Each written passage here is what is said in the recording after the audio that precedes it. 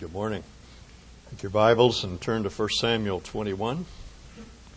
And I want to read just a very brief section of that chapter, beginning with verse 10.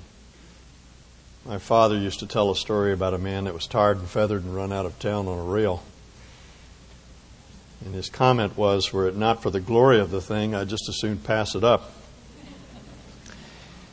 This is an account, a narrative account of a time when David was run out of town on a rail. But believe it or not, there was great glory attached to it. Now, let's begin reading with verse 10.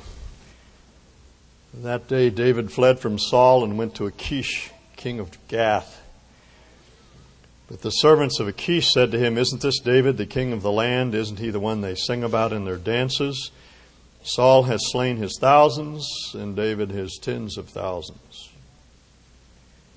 David took these words to heart and was very much afraid of Achish, king of Gath. So he feigned insanity in their presence, and while he was in their hands, he acted like a madman, making marks on the doors of the gate and letting saliva run down his beard. Achish said to his servants, "Look at the man. He's insane. Why bring him to me?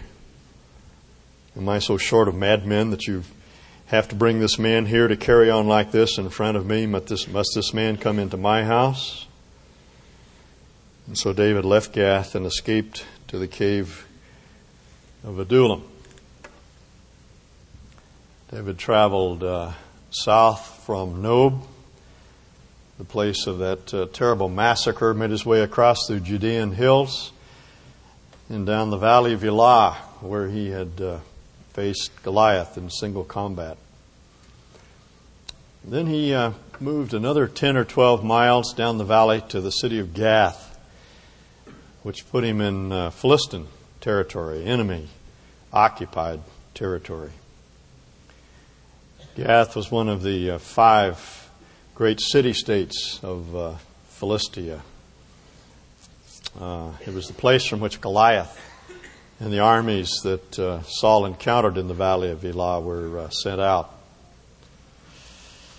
I don't know what possessed David to flee to Gath. It would be like jumping from the frying pan into the fire. He was fleeing from Saul, who was in hot pursuit, but he was putting himself in the hands of the enemy. And perhaps David thought that he wouldn't be recognized. A number of years had passed and he'd grown into manhood. Or maybe he disguised himself in some way, wore a false nose and glasses. But he was recognized immediately.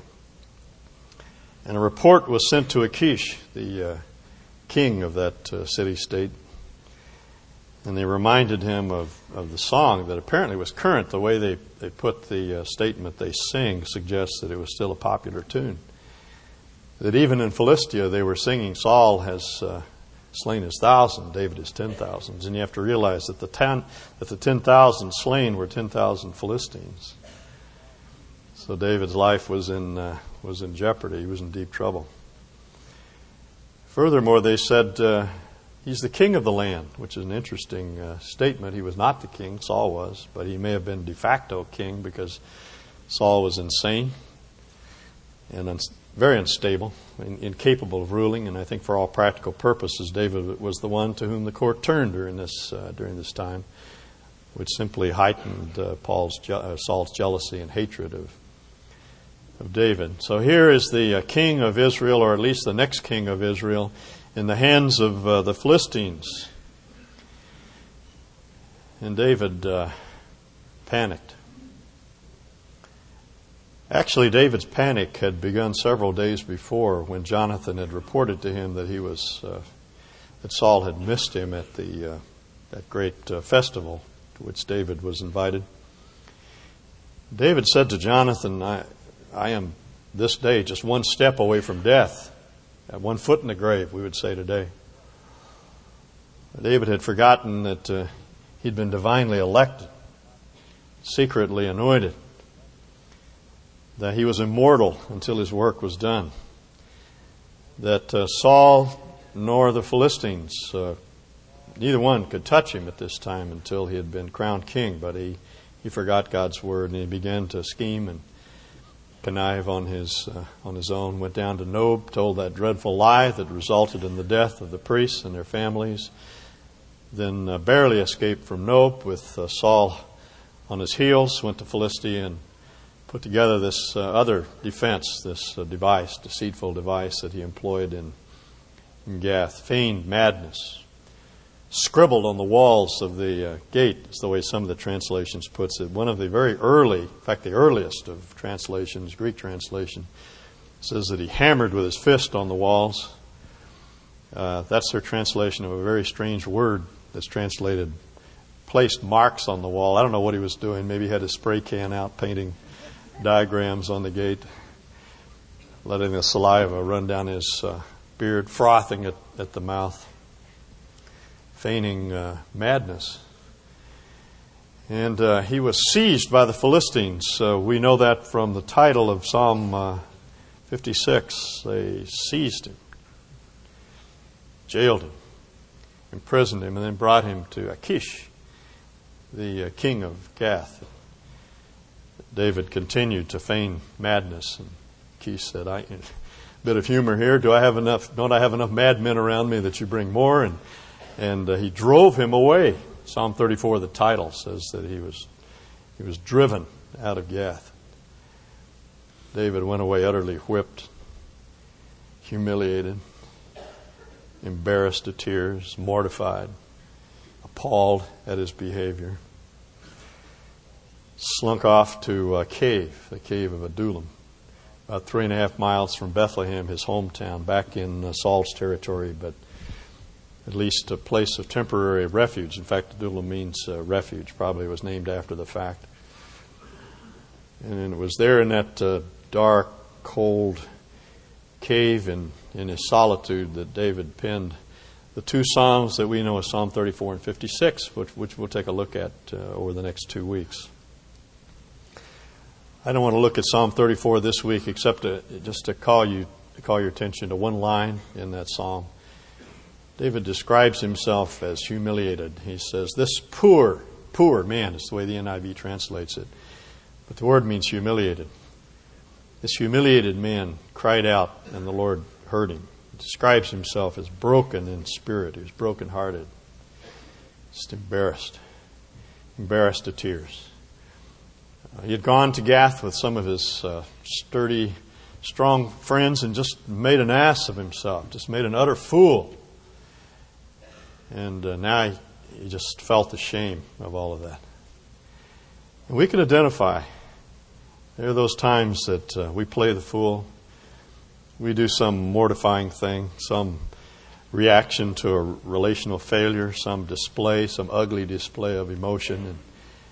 And we're exposed. Our seams are opened, and people see the unconverted parts of our hearts, all the crass, ugly, unacceptable things in us, the gross sins that we want to keep under cover. We don't want anyone to see, and our faces flame in embarrassment, and we just slink off like David to our cave, our place of concealment, where we can hide ourselves away. That was David.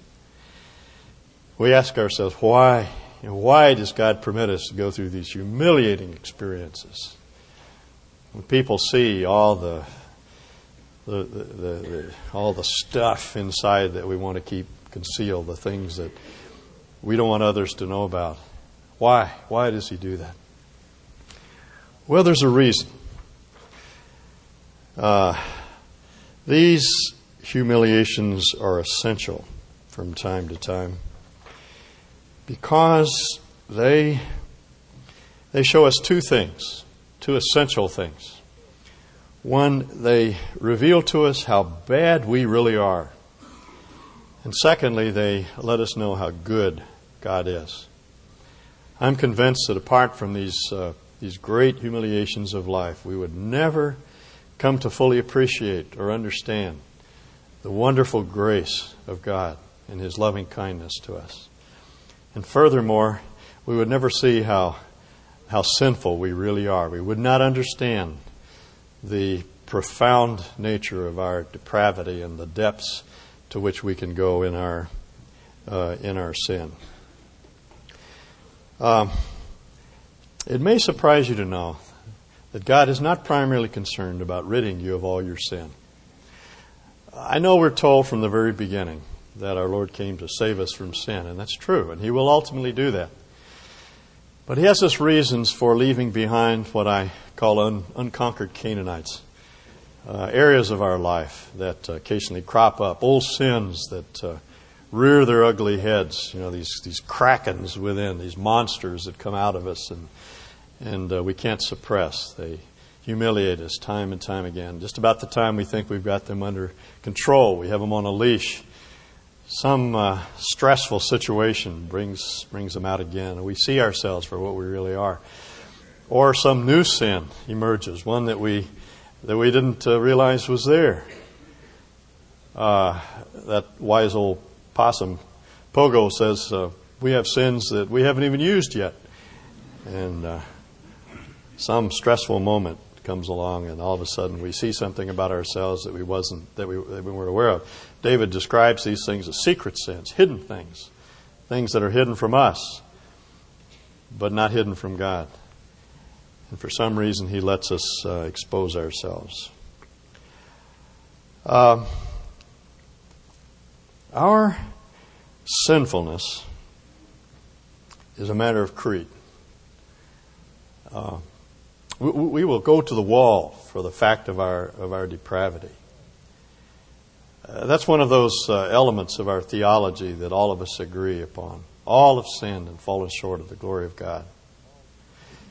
If you were led to Christ through the 4 laws, you know that the second of those laws reads, we are sinful and separated from God. And long ago we acceded to that fact. We are dust and ashes and full of sin, Martin Luther says. And we agree. You good Presbyterians will remember the prayer of contrition and humility in the Book of Common Prayer. How many times have we prayed this prayer? Almighty and most merciful Father, we have erred and strayed from Thy ways like lost sheep. We have followed too much the devices and desires of our own hearts. We have offended against Thy holy laws. We have left undone the things which we ought to have done, and we have done those things which we ought not to have done. And there is no health in us. Have mercy on us, miserable sinners. We rattle off that prayer every Sunday. It's part of our liturgy, part of our creed. We believe it. Or if you don't have that background, you have the doctrinal statement that we have here in Cole Community Church. Man was originally created in the image and likeness of God. He fell through disobedience, incurring both spiritual and physical death. All men are born with a sinful nature, and we are separated from the life of God. And then we sing Isaac Watts' wonderful old hymn, Alas, and did my Savior bleed, and did my Sovereign die? Would He devote that sacred head for such a worm as I? We sing those words, but I'm afraid we don't really mean it. I know I don't. They're just words. They're God words. It's parrot talk. Even what we say on our knees about our sin is not really believed. We really do not know how profoundly sinful we are, and how ugly and unacceptable and despicable we are, and we do not know what we're capable of doing. We talk about original sin, the fact that we are sinful in our origins, that we are conceived in sin, not that conception itself is sinful, it is not, but that the product of that conception is a little being with a bent towards sin, a little twisted person who comes into life like a baseball with a spin on it, and it always breaks down and away from God. We use those words. We believe in original sin. We believe in total depravity. The idea that we are depraved in all our being, as I've put it before. If sin were red, we'd be tinted some shade of red all over. Sin touches us in the totality of our existence and our being, mind, emotions, will, body, soul, spirit. We're depraved and deprived of the life of God. We know that. We say these things, but Speaking for myself, I'm inclined to see myself as something of an exception, leaning more toward righteousness. And I, like everyone else, needs to discover the depths of my depravity and the evil of which I am capable. And so God lets us discover our evil. He just takes His hands off of us and He lets us manifest ourselves and the profound evil of which we're capable, the wickedness, the horrifying things that we do and say express themselves. And as the old philosophers would say, we get to know ourselves. If the key to life is knowing yourself, then sin is one way we get to know ourselves. Years ago, I met the most interesting character. His name was Ralph. He was a caretaker in a backcountry ranch way back on the Salmon River. The only way to get in there is to fly in or to take a jet boat up the river. And I had an opportunity to spend a few days with Ralph. And one day we were just talking, sitting by the Salmon River, chatting, and I found out he was illiterate. He'd only finished the first or second grade, couldn't read, had no radio, no telephone. He didn't have any crafts. And I was asking him, what do you do during the winter months when there's no one around? He's there all by himself for months and months and months. He says, well, I get to know myself real well. And I thought, that were true of me. That in some way I would get to know myself as God knows me. But see, what we don't realize is that when we get to know ourselves, we get to see a lot of ugly stuff that we're just not aware of. God lets us experience the depths of our depravity so we can see the miserable stuff of which we're made. And that's why we embarrass ourselves. Alexander Solzhenitsyn, as you know, in his work, The Gulag Archipelago, talks about his feeling of injustice about being imprisoned when he had done nothing wrong. He was not guilty of the crimes of which he was charged. But it occurred to him one day that though he was not guilty of those crimes, he had committed other crimes that were far worse, far more heinous, that justified his imprisonment. And he said, it was disclosed to me while I lay there on rotting prison straw that the line separating good from evil passes not through states, nor between classes, nor between parties either, but right through every human heart, through all human hearts. We like to classify the world into the good guys and the bad guys, and we kind of lean toward the good guys. We were the white hats. Solzhenitsyn says you cannot divide the human race that way. The line of evil runs right through every human heart. That's why we have to get worse before we can get better. It's why we have to see ourselves for what we really are. G.K. Chesterton's detective, Father Brown, said, no man is really any good until he knows how bad he is. I love that phrase. I don't like the meaning of it, the significance of it, but he puts it well. No man is really any good until he knows how bad he is, till he's realized exactly how much right he has to all his snobbery and sneering and talking about criminals as if they were apes in a forest 10,000 miles away, till he's got rid of all the dirty self-deception of talking about low types and deficient people, till he's squeezed out of his soul the last drop of the oil of the Pharisees, till his only hope is somehow or other to have captured one criminal and kept him safe and sane under his own hat. And that's what our shame does for us. It shows us how ugly, how awful we really are. We have to come to see that in one way or another, hidden or revealed, we're no good. We're sinful. Sinner is not just a cliche that we preachers contrive to shake people up or shake you down on Sunday mornings. It's a reality. It's a real thing. It's something we have to reckon with. There is something in our being that makes us desire wrong, causes us to do it, or when we try not to do it, makes it impossible for us to not think about doing it. You see, that's what Paul had to discover. He thought of himself when it came to righteousness. Paul thought that he hit the long ball. He was doing okay. He was leaning toward righteousness until he came to the last of the 10 Commandments, and it came home to him that it was just as wrong to want evil as to actually do evil. And that's what we have to discover. John has an interesting comment on our condition. I've read this many times without really thinking about what John was saying, referring to Jesus and the fact that people were believing on Him, but their belief was very shallow, transient. John says, and this is the way most of the translations put it, Jesus did not entrust Himself to them because He knew what was in men. What that word entrust actually means is trust. In other words, He didn't believe in people. He didn't trust anyone because He knew what was in them. See? And that's the place to which we have to come. We're inclined to trust ourselves and we're inclined to trust others, and we need to realize that trust is ill-advised, that we do not know what other people are capable of doing. They are capable of the most awful sins, and so are we. There's no end to the extent to which we will go to get our way in certain situations. David's a case in point.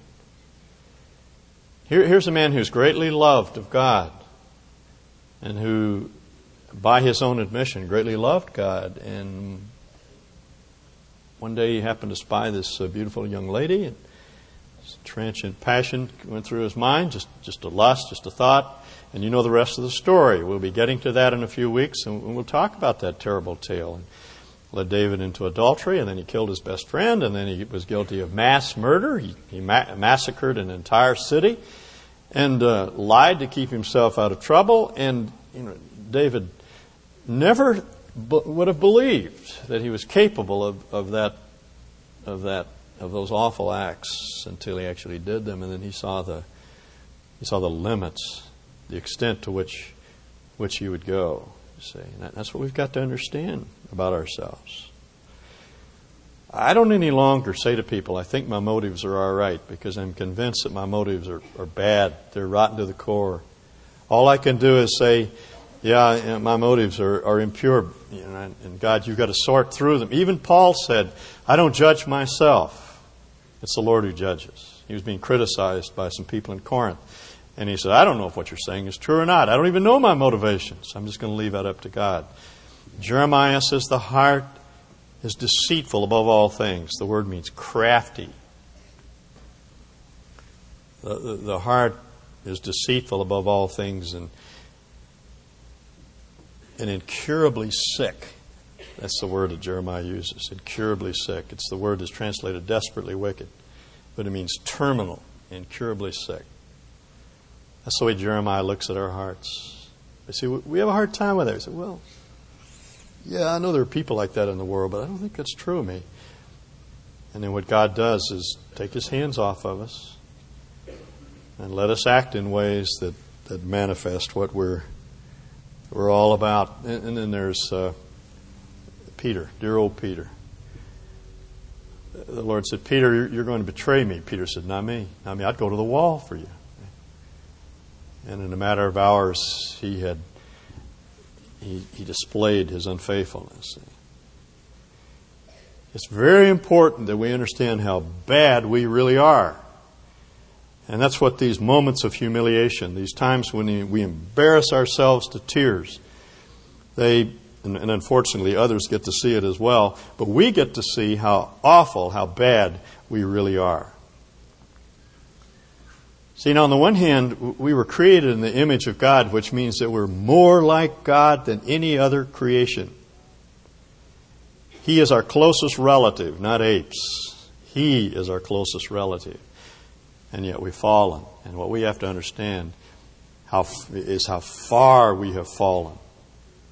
And the only way I know to experience that fallenness is for God to permit us to replicate Adam's fall. We fall flat on our faces. We humiliate ourselves.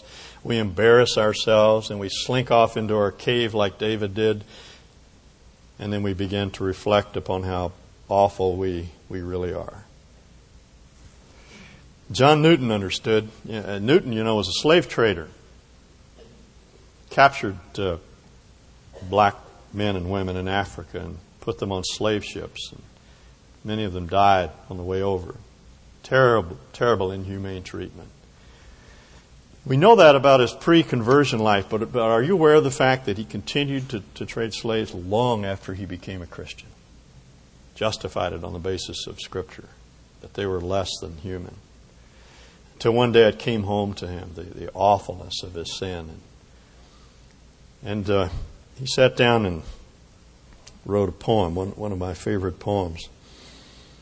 I ask the Lord that I may grow in faith and love and every grace, might more of His salvation know and seek more earnestly His face. 'Twas He who taught me thus to pray, and He, I trust, has answered prayer. But it has been in such a way as almost drove me to despair. I thought that in some favored hour at once He'd answer my request, and by His love's transforming power subdue my sins and give me rest. Instead of that, He made me feel the hidden evils of my heart and bade the angry powers of hell assault my soul in every part.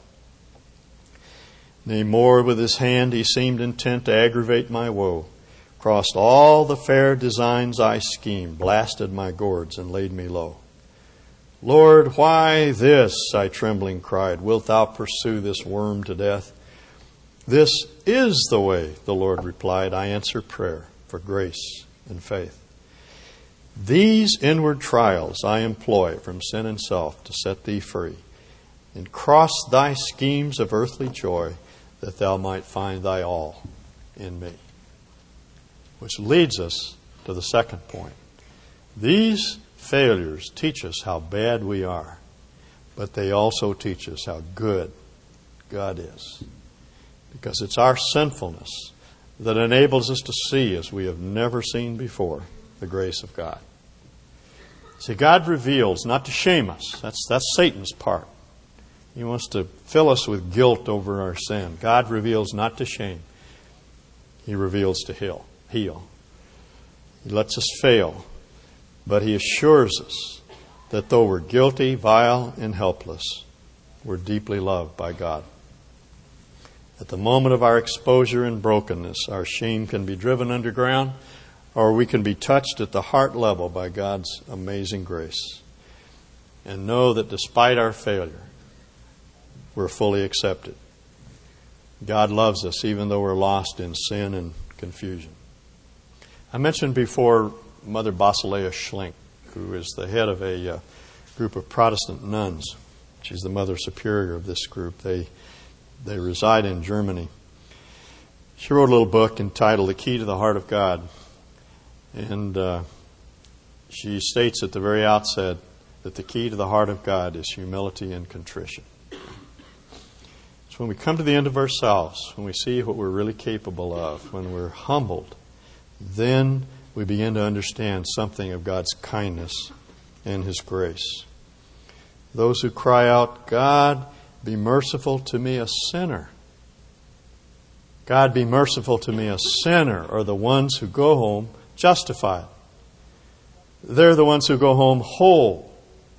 They're the ones who can go home knowing that they've been healed, knowing that they're loved and accepted, that their sins have been put away. And God has never yet despised a broken and contrite heart.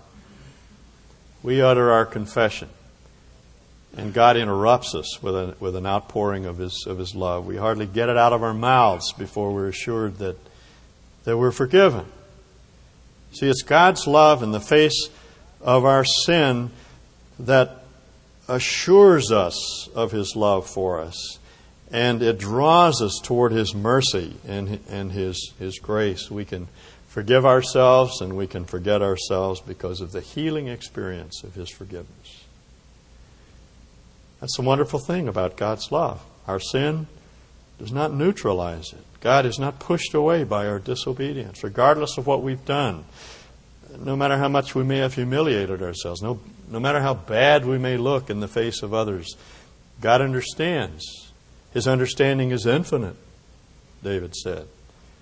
He sees right into the depths of our heart. He's known all along the awfulness of our existence. He knows what we're like, but He continues to love and forgive. So when we see how bad we are, that we see how good He is. I have a couple of Psalms I'd like for you to look at. We're going to look at these in more detail later, but would you turn to Psalm 32?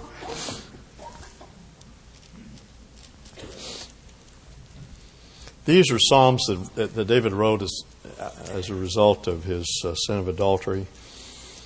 And I want to take more time when we actually consider that incident to look at these Psalms. I simply want to read a few verses in Psalm 32 and Psalm 51.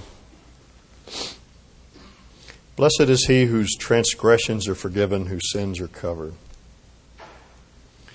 Blessed is the man whose sin the Lord does not count against him, and in whose spirit is no deceit. In other words, it's when we stop covering up our sins that we're happy. That word blessed, this is a beatitude. That word blessed means happiness. Happiness is the ones whose sins have found them out, whose sins have been disclosed and discovered, and we don't try to cover them. We just bring our humiliations out before God and hold them up before His healing grace. Happiness knows that found out, but we've been forgiven. And then David goes on to talk about his misery when he covered up his sin. He says, "My bones ached, and I had no strength, I had no energy, anxiety and stress had just enervated him. Then, verse 5, I acknowledged my sin to you and did not cover up my iniquity. I said, I'll confess my transgressions to the Lord."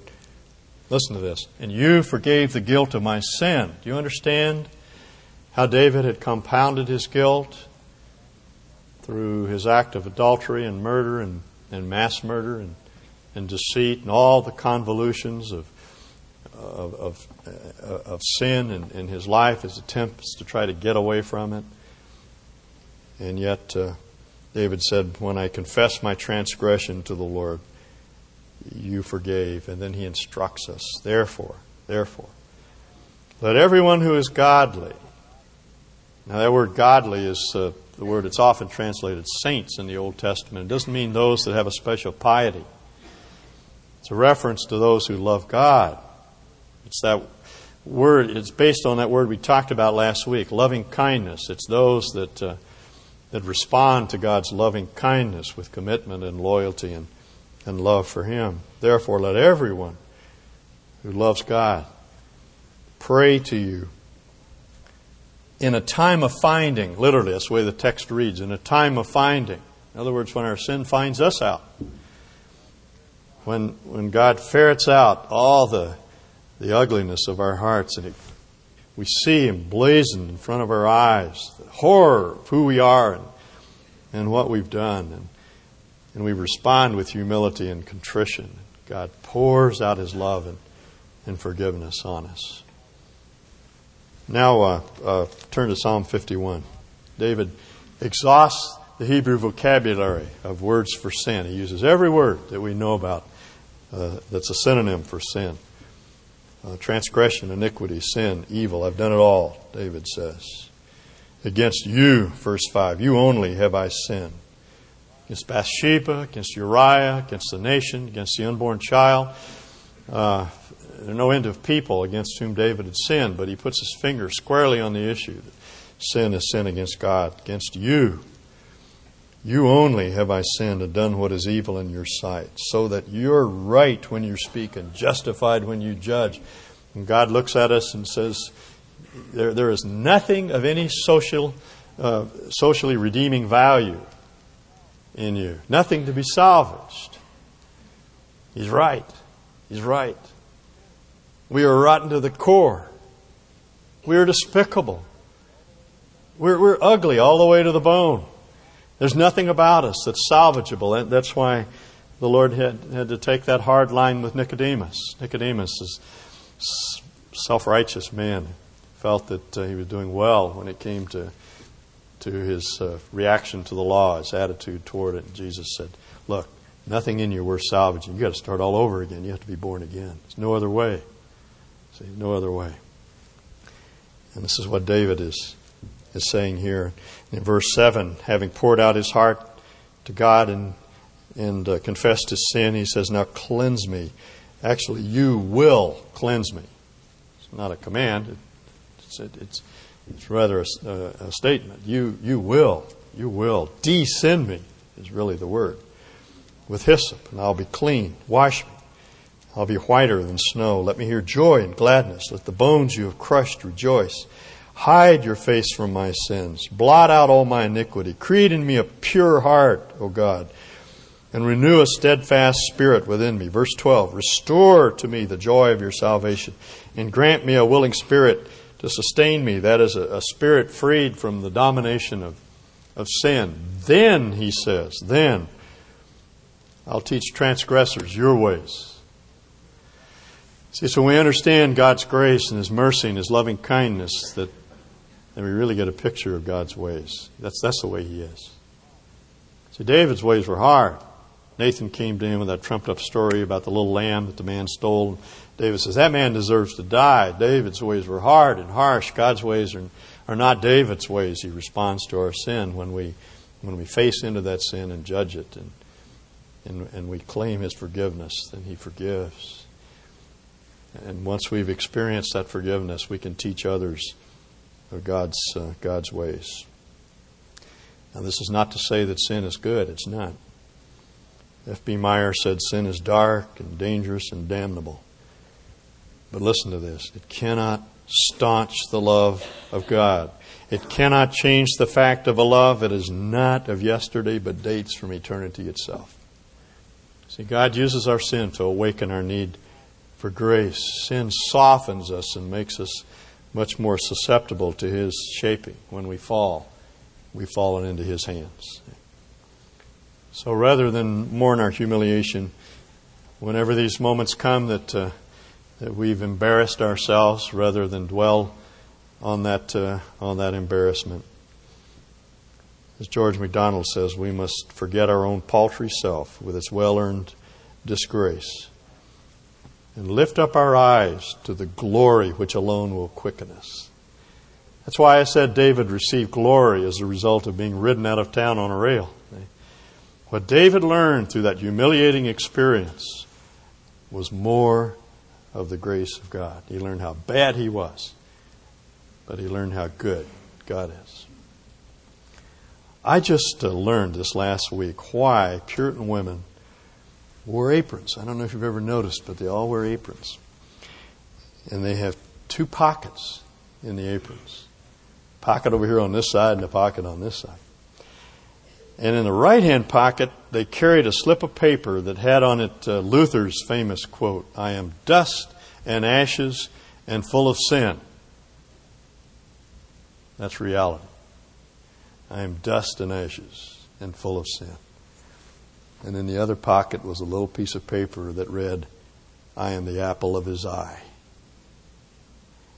And you see, that's true of us. We are dust and ashes and full of sin. There is no end to the horrible things we will do to ourselves and to others. But we are the apple of His eye. We are loved even in the face of our sin. And when we come to Him in humility and contrition, we are forgiven. We learn not only how bad we are, but we learn how wonderfully good, how gracious, how kind He is. Now let's pray. And let's prepare our hearts for this time around the Lord's table. When we remember why it is possible for God to forgive us. This is Aslan's how. This is how He can be merciful and kind. He does not respond to our sin and forgiveness simply because He is soft or because He is merciful or kind. He can do so because He Himself has taken upon Himself the burden of our sin. He bore our sins in His body on the cross. He took them away. So they no longer need to plague us. we can be forgiven. And we want to enter into this time around the table with that memory. Let's remember His death and all that it signifies to us. Lord, we always come to this table with our minds cluttered up with all sorts of preoccupations, and we would ask that you would clear away those thoughts and that you would center our thinking on that great event 1900 years ago when once for all you took away the sin of the world. You became that lamb that was offered up for us. This is the greatest memory that we can have, and one that continues to free us from fear of the future and a terrible sense of frustration with our own failures. We would ask that we would understand not only how bad we are and how much in need of forgiveness we are, but that we would come to sense afresh this morning how wonderful is your love, how kind you are, how gracious you are to us. We ask in Jesus' name. Amen.